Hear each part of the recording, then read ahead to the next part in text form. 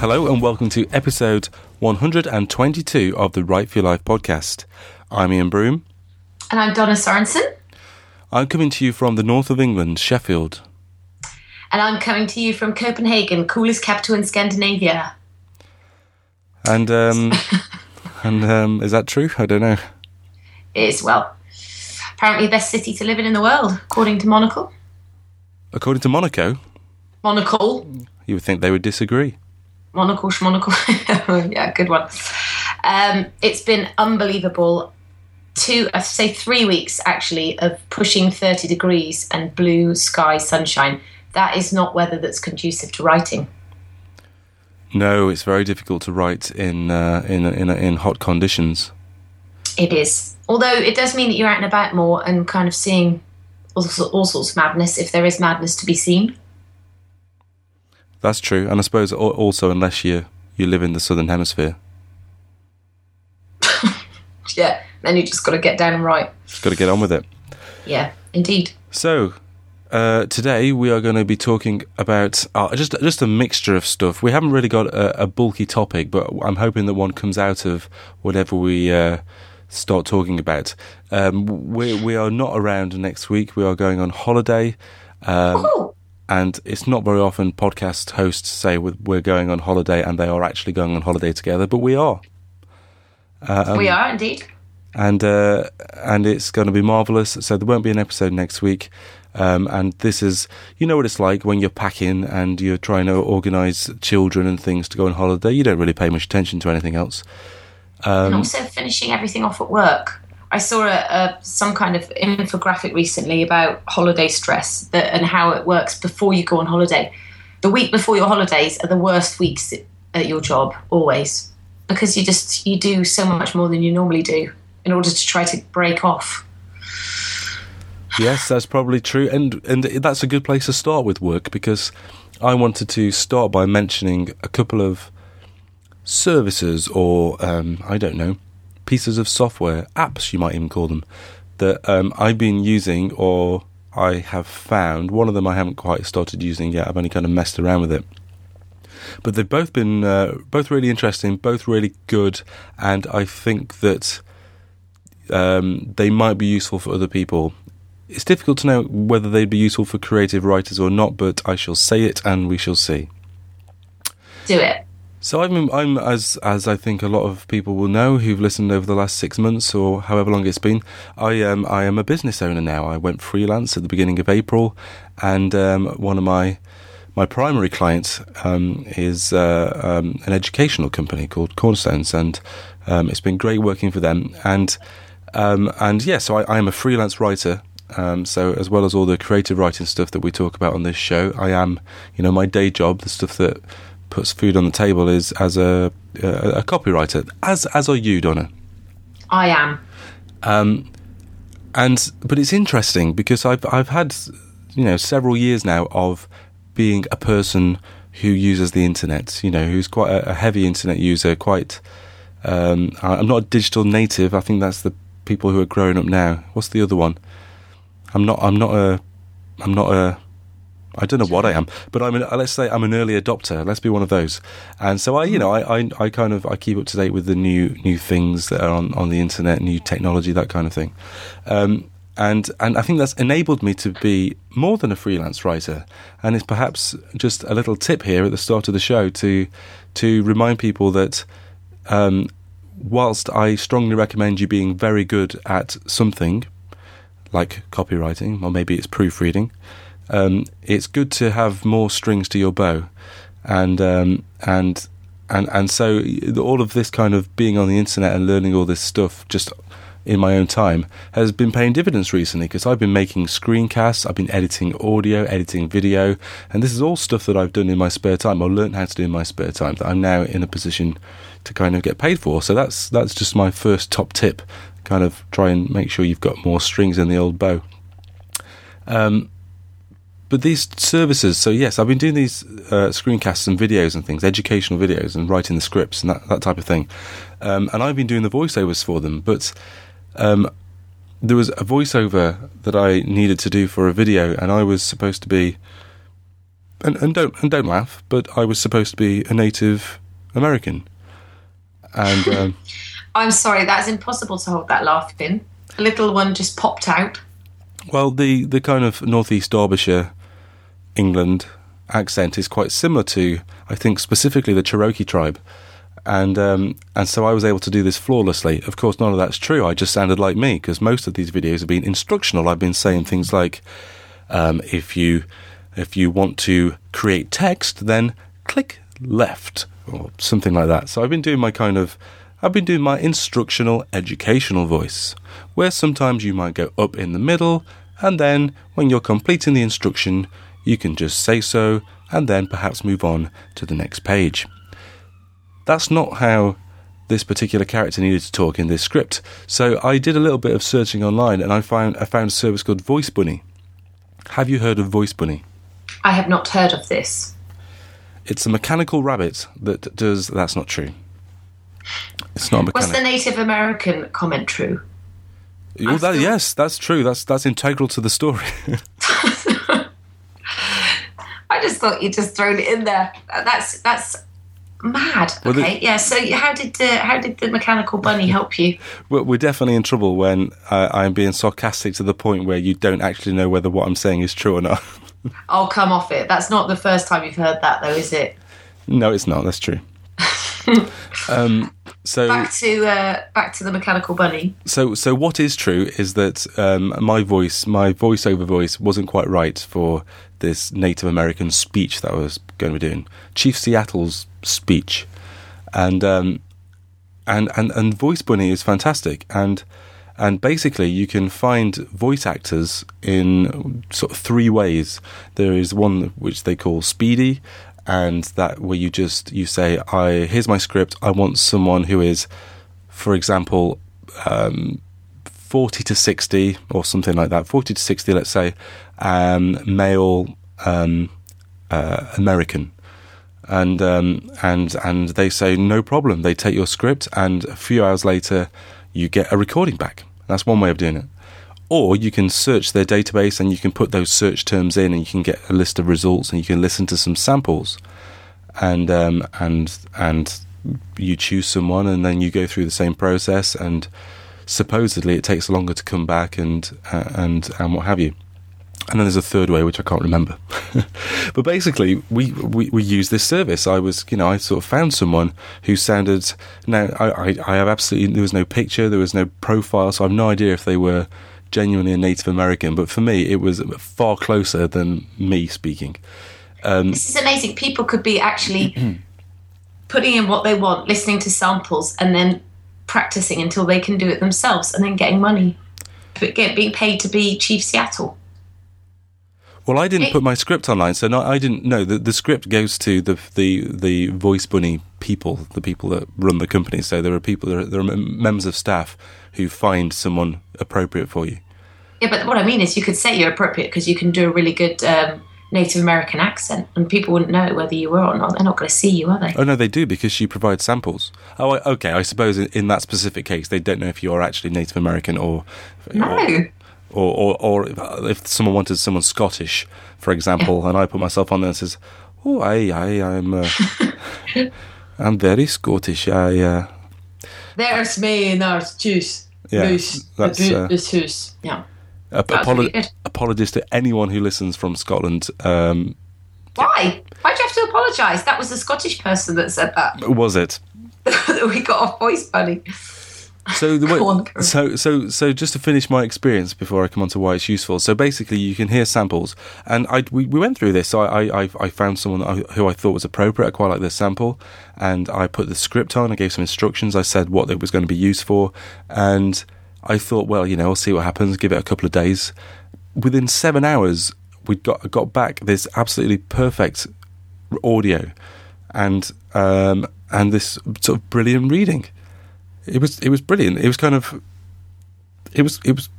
perfect. I was absolutely delighted. I was astonished that that the system worked, if that makes sense. That there was someone who was presumably a professional voiceover artist who is just sort of sat there, sort of getting this work as it comes in, recording in their own studio, sending the audio file off, and then kind of the Voice Bunny system doing the rest.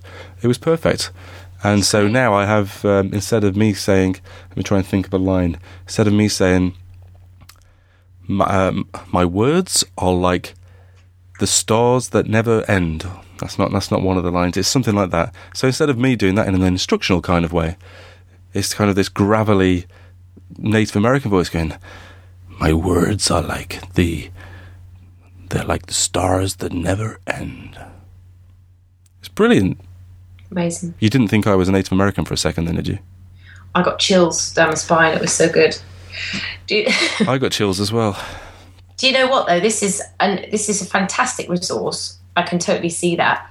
But I also think if you're a freelance writer, why not just log yourself, or not log yourself, but register yourself as someone who can provide accent from where you come from, and just do a little bit of that on the side too. But you can. But if you listen to some of the, because that's the first thing I thought. Let's put myself on there. I'm a freelancer. This could be a way for me to earn money, and I listened to some of the English accents for male.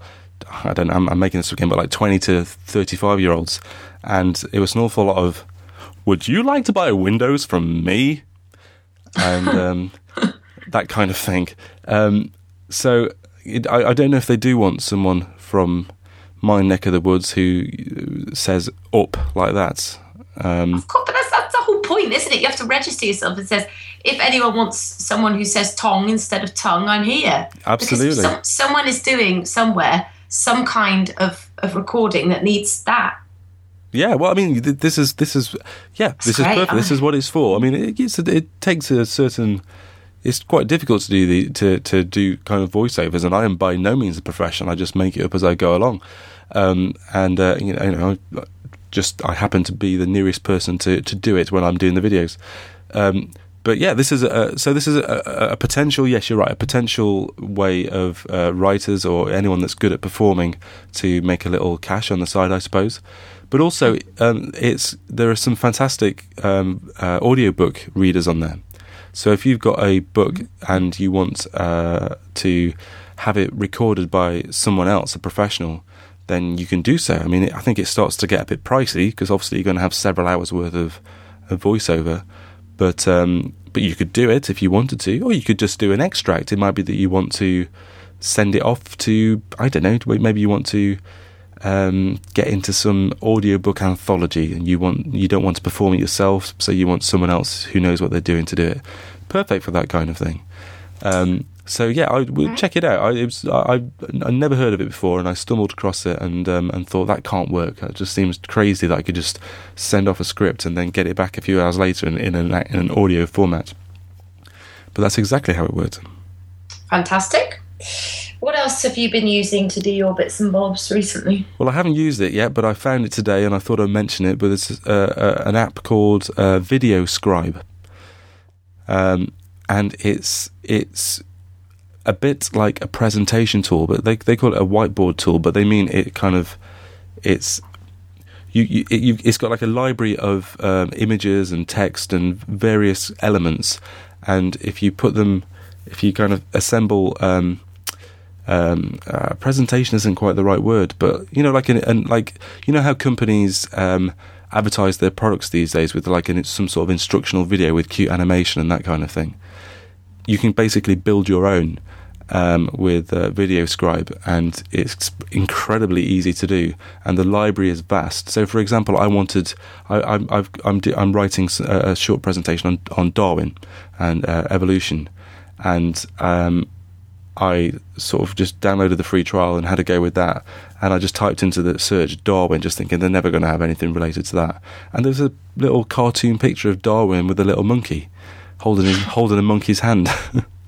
And that's going to enhance any presentation. Absolutely. So it's kind of, if you want to explain a product, if you want to, dare I say, explain what a book's about, or create some kind of quirky book trailer, it seems to be really, really good for that kind of thing. Or maybe you want to advertise an ebook or your website, anything. It's extremely easy to put together and really nice. And I'm not sure if I've actually mentioned this, but basically all of these artifacts get drawn. So you see them being drawn. So the little picture of Darwin and his monkey is actually kind of drawn, and then it it moves to the next image or the next text, and that gets drawn out, and it looks really smart. And what's it called? It's called Video Scribe. Video Scribe. Yeah, sounds cool. And I like the idea of using that for a book trailer. Or if you wanted to do tutorials. So I've been thinking for ages, maybe I should do some video tutorials about plain English, partly to try and just to post them on YouTube, really, partly to kind of back up what I say when I'm trying to get freelance work. I'm a plain English specialist. You will know because look at these videos I've made. And this would be perfect for doing that type of thing. So yeah, it's got lots of possibilities. And once again, I was kind of thought, well, that can't work. But then it seems to be the case that it does. You have to pay for it. I think it's I don't know, £10 or something a month, something like that. Okay. So that was those things. How did your poetry on the pond go? Oh, it was fantastic. I mentioned last week that I was en route to Sweden to read a poem that I'd written for a wedding. And I'm just trying to think about whether... I have read outdoors before, actually, but this was just... It was just such an incredible place. It was on a lake in the forest, on a rock next to the lake. It was just wonderful in the sunshine with eagles flying overhead. I'm not even joking. And we even saw a moose. Blimey. Yeah. So it went really well. But yes, I got a little video of it, which is really good because I'm trying to say now that any time I read, I need if somebody could just be doing a little film of it, that would be great because I just no time otherwise to get proper readings, So yeah, so it's good. Thanks for asking. Marvellous. And have you listened to my pilot yet? I have. It was amazing that I had the chance to listen to it. Oh. And it was also very, very good. Well, thank you. I listened to it a few days ago, and the thing is, you had affected me a little bit about the way I listened to it. Which I should say. This is why I bring it up now, because you've given me your feedback. But I wanted to know, my question for you, because I think a lot of writers get put in this position. How did you find it? Because we've never given each other feedback on our work before. I wrote my novel entirely independent from you. You wrote all your poetry independent from me. I don't recall us ever having a conversation where we specifically gave each other feedback on each other's writing. So how was that giving feedback to someone who you know quite well? Yeah, I think it. Yeah. Well, very well. I'm trying to think if I've given anybody feedback on their writing that I don't know very well. Good point. Because the thing is that I probably would only be asked by people I know quite well, and I do find it quite difficult. What about when you were working at the Irish Writers' Centre? Were you not in a position then where you were giving people feedback who you didn't know well? No. I was working mainly in a logistical capacity, running the centre. Driving a lorry. Oh, I wish. That'd be ace. My grandma drove a lorry. I drove a lorry. In the war? Yeah, but... Not in the war. You can't top my grandma driving a lorry story in the war. I know that you drove a lorry. I do mention it once every 10 episodes. I think you do, yeah. But no, I wasn't giving feedback. And anyway, I think at that stage of my writing, I didn't really feel like I could anyway. And it's very interesting giving feedback to somebody you know. You are very... restrained with what you say, obviously, more so than you might be with other people, regardless of what it is you are giving feedback on, because you have in mind that obviously that you know them. But because I too sometimes find it more difficult. I find it difficult to give people I know really well feedback if I think there is something seriously wrong with the piece of work. If it's just a general piece of feedback where you kind of say, yeah, this is mostly great, but maybe you should do this, maybe you should do that, this bit here needs a bit of work, I'm totally fine with that. It's really easy. But there has been the odd occasion where someone has asked for feedback and I've felt like something serious was wrong, to the point where you kind of think, gosh, what am I actually going to say here? Because this is... Throw it in the bin and do something else. You would think that it would be easier to say that to someone who you know, because... No, I wouldn't. that's impossible. I think that would be much easier to say that to somebody that you didn't know. Well, and then you sort of push them and run off. Yeah. Slap them and run. No, I totally get where you're coming from. And I've just remembered that somebody once, and I won't mention names, it was a long time ago, sent me a long children's book that their other half had written and asked me to read it. Uh-oh, even worse. What? When it's their partner and it's not, can you read this because my husband or wife or girlfriend or boyfriend? That is terrible. It is terrible. And this picture book, it wasn't a picture book. It was a novel that reminded me a lot of kind of Enid Blyton stories in the 50s or whenever they were written. It was very much that style. It was potentially one of the worst things I'd ever read. So much so that I just didn't know where to start. I was like, this is just, but I didn't feel like I could say, just forget it. Don't bother sending that out to anybody, because that's, they've written it because they love writing. What they'd asked me was whether it sounded really outdated. And I did give them pointers on things where I felt that the tone and the children wouldn't have spoken like that and all this kind of stuff, But really, I couldn't say, this is just seriously use this in the lavatory instead of sending it on. Luckily, I didn't have that problem with your pilot. It was good. Thanks, Donna.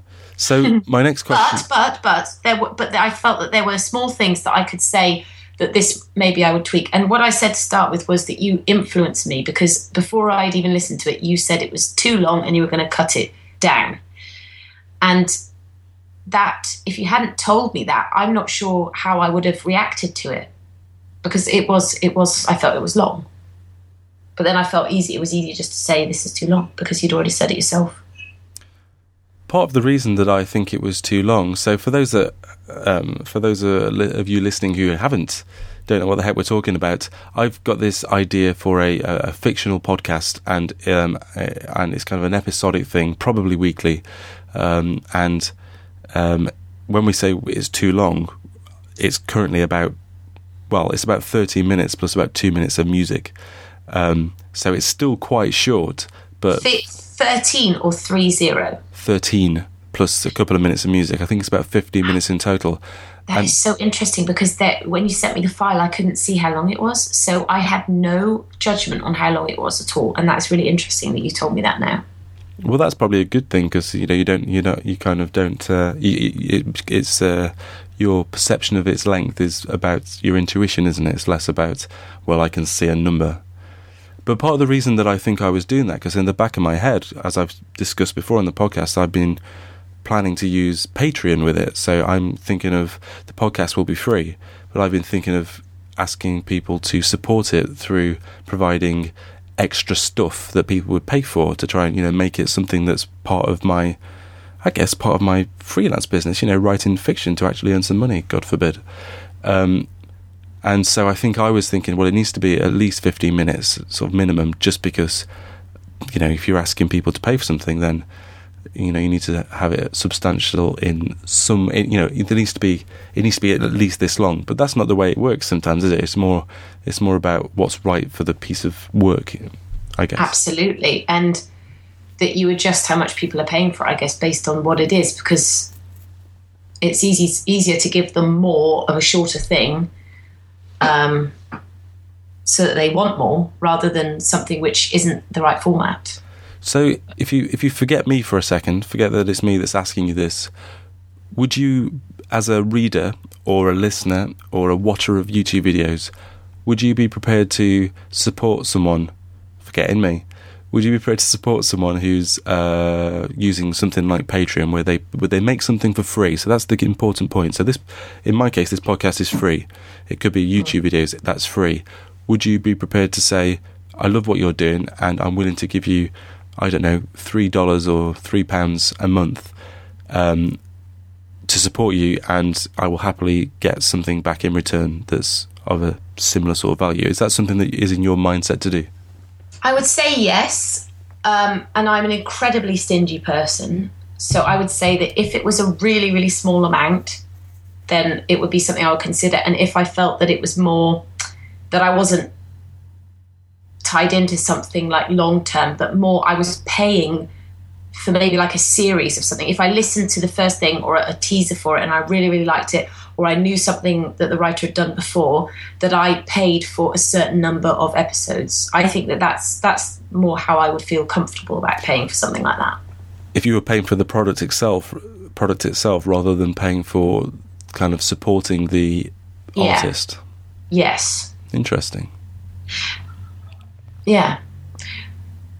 And do you currently support anyone else in that way? Not through Patreon necessarily, but do you subscribe to any websites or any newsletters or anything like that?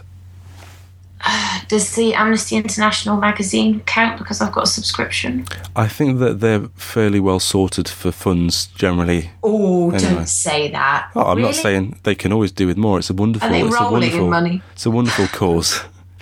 Don't get me wrong, but it's. I'm not supporting anybody, but then I don't have time to be out there discovering amazingly creative people producing things in non-traditional formats.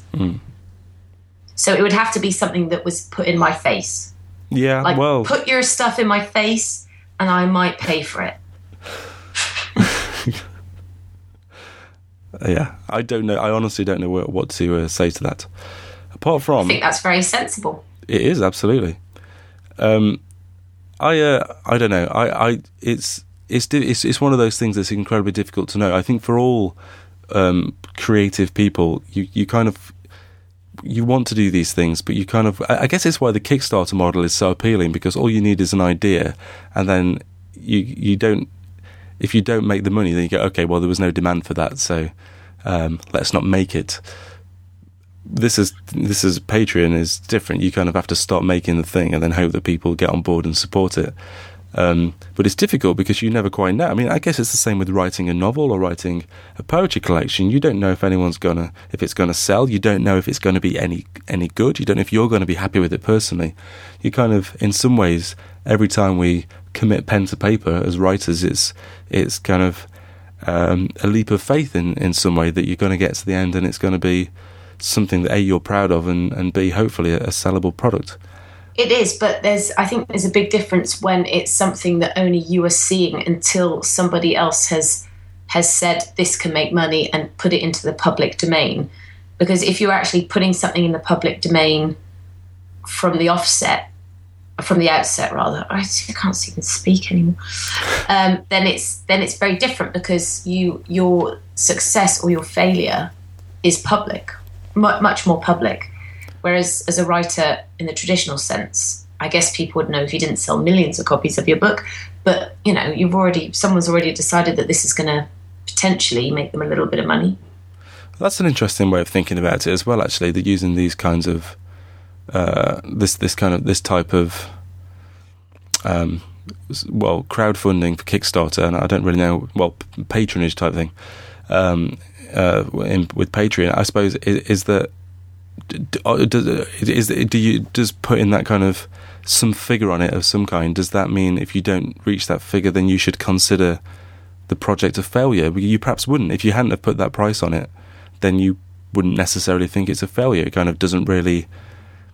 I guess it's one less giant statistic to not have to worry about. It's kind of, you just do it for the creative side of things, and there is less of a concept of failure. But if you say, in the case of Kickstarter, I want to write this book, but I need 20 grand, will you pay for it and support me? And you don't get that, then that's quite a firm line in the sand that says, you either succeed or you fail, don't you, to get that money? Yeah, absolutely. I suppose with the Patreon way of doing things is, because it's an incremental thing, you might launch a product or a project, and maybe you get a couple of people sign up in the first week, and then maybe 6 months later it takes you that long to get anyone else to sign up. But there's a sudden flurry and suddenly you're making some money. Don't know, but this is all. It's a brave new world. It is a brave new world, but it's one I think I'd quite like to enter, but it's just, I just don't know whether people would want it or not. But then you never do you? When, I didn't know whether people would like the novel or not when I started writing that. None of us know whether people are going to want what we enjoy and what we think is creative. I don't know. Anyway, this is the part again. This leads on. This is not entirely meant to be about me, ideally. But our listener's question this week is along these lines. Our listener's question. Oh, now I liked that one. There was a lot of enthusiasm. That was how it always is. It's just I sometimes don't hit the notes, but that's how it always is in my head. Well, finally, that's what it was like out loud. Now, this week's listener's question is actually a shameful question, isn't it? It is. I'm not sure how much of the email that this person wants us to read out. I couldn't quite work out whether it was supposed to be an anonymous listener's question or not. So maybe we won't read out the name. Well, but it's not really shameful, so it's fine. Well, no, I don't think it's shameful in the least. But I don't know. What do you think? Do you think it was intended? Okay, let's just say anonymous. Okay, but this person has provided the listener's question before. We'll say that. So if you really want to, you can go back and find and do some powers of deduction, try and work out who it is. It's quite a long question with lots of, well, not really a question, but various sentences before the question. But it's about that topic that we keep coming back to as kind of writers who are not in the bestsellers list. In your case, a poet, which is never lucrative, wonderful though your poems are. And it's something we talked about a lot. It's the old money issue, and it's actually something that I've talked about a lot before on the podcast. And my opinions have fluctuated on this. I have a fairly fixed kind of notion, but I have my thoughts on it have kind of meandered and changed slightly over the years. But it's the notion of, I think I'm going to try and paraphrase, but it's the idea of what's I guess why writers write, and the fact that some people treat writing as a business effectively. So shall I just copied and pasted into my notes a particular paragraph. So I'll read this out and then you can tell me what you think. So this is the build up to this is talking about finding it difficult to kind of understand that mentality of being a writer, a creative writer, almost ruthlessly in pursuit of cash. So here we go. I don't begrudge them their success. I'm genuinely happy for them, but their motivation makes me feel their books have less legitimacy, perhaps in content. Why do I feel writing is so precious? I don't think I would have such prejudices in other endeavours. So this is the shameful thing that you mentioned, is the whole thing is kind of feeling this way, but not really feeling like, feeling bad for feeling this way, which is how I've felt a lot of the time. What are your thoughts, Donna? My thoughts are, actually, I was just trying to remember who it was. I knew somebody who'd written a textbook for schools that was on a curriculum, and that was just purely a money thing, and it kept them going for ages, and they were able to write other things as well. And I'd always thought about it like that people who had written books for money were writing a certain type of book. They weren't necessarily writing novels or fiction, but they were writing, I don't know, non-fiction books, for example, or education, those kind of books. So I guess it is a difficult one. I know where this listener with the listener's question is coming from, for sure. But I guess ultimately everybody wants to make money. What do you think, Ian? Well, I agree with that. I think I've been in the past overly precious and naive, probably, to kind of think that everyone should be writing for their art, and that's the only way of doing it. And if you what's more, if you don't do that, then I've got a problem with it. So I think that there is that. Yeah. But what is incredibly difficult, and it's almost impossible for me to say this without sounding like a stuck-up idiot who thinks he's better than everyone. I don't think that, but I'm aware that what I'm about to say is likely to make me sound like that.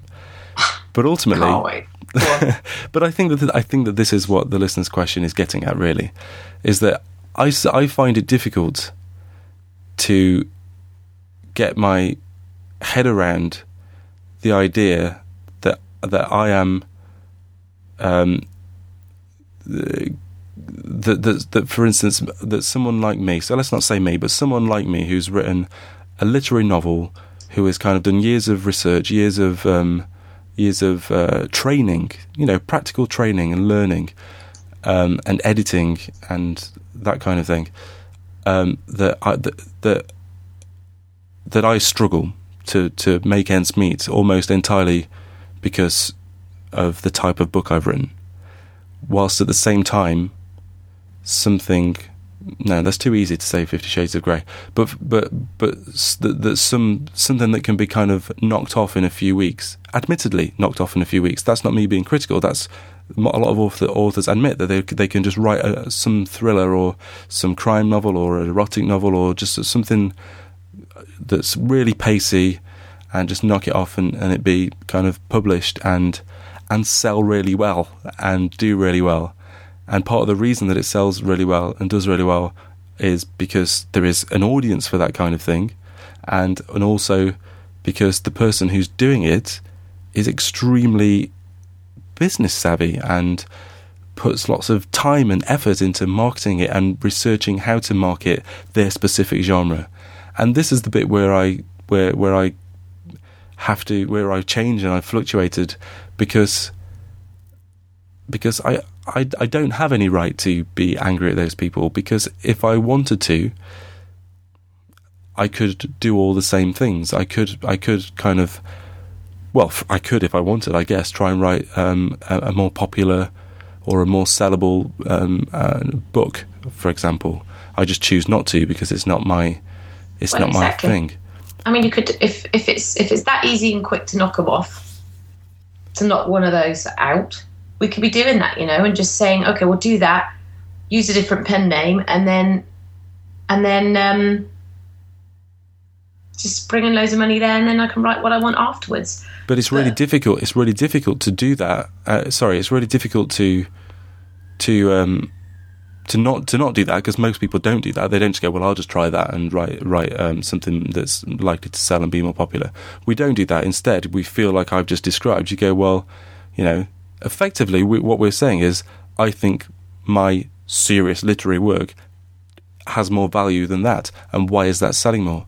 And that's such a, it's really easy to feel that way. I'm not saying that the person who's asked the listener's question feels that way. I am saying that I've felt that way in the past. I'm saying that I don't really feel like that anymore, but it's really difficult not to feel like that when you can see someone having sort of runaway success with a novel that just isn't your thing. It just isn't your thing, and you feel like yours has got more literary merit. And I'm cringing saying it, but I just think that's naturally how I feel. But we come from societies where there are McDonald's on every street and Starbucks on, 6 on every street, and small restaurants that make really good food struggle, and the majority of them go under. It's like that in so many different industries, and that's just because that's what human beings are like. That's what it's like to try to make something or provide a service to the world. We just got to suck it up and stop complaining. Well, we have. That's kind of how I've changed. There was a very short period where I got really angry about it, because I was struggling to find a way of. I just struggled to see other authors who I considered inferior succeed. Stop it, honestly. The tragedy is that's 60% true.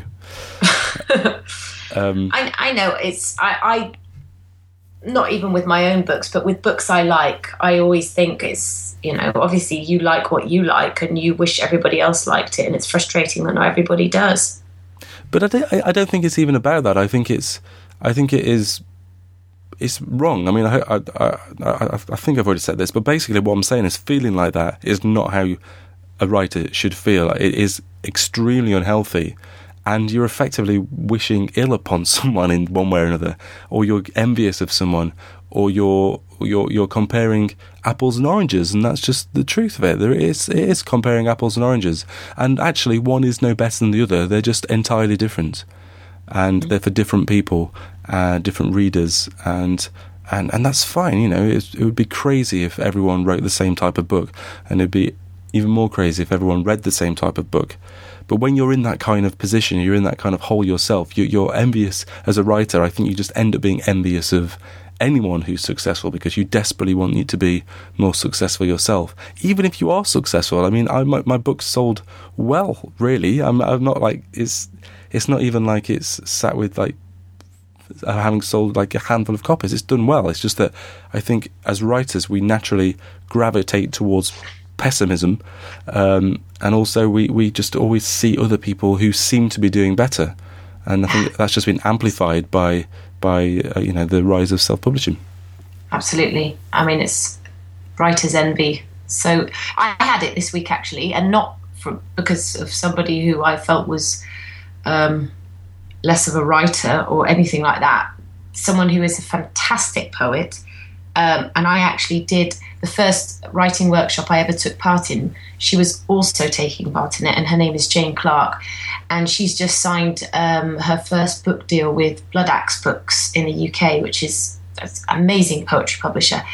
And so, well, I don't know whether Jane's listening. She might be. If you are, congratulations, Jane. It's so exciting. But, you know, I have to confess, when I read that, I was like, oh, God, that's lucky her. Lucky you, Jane, lucky thing. But in an envious way.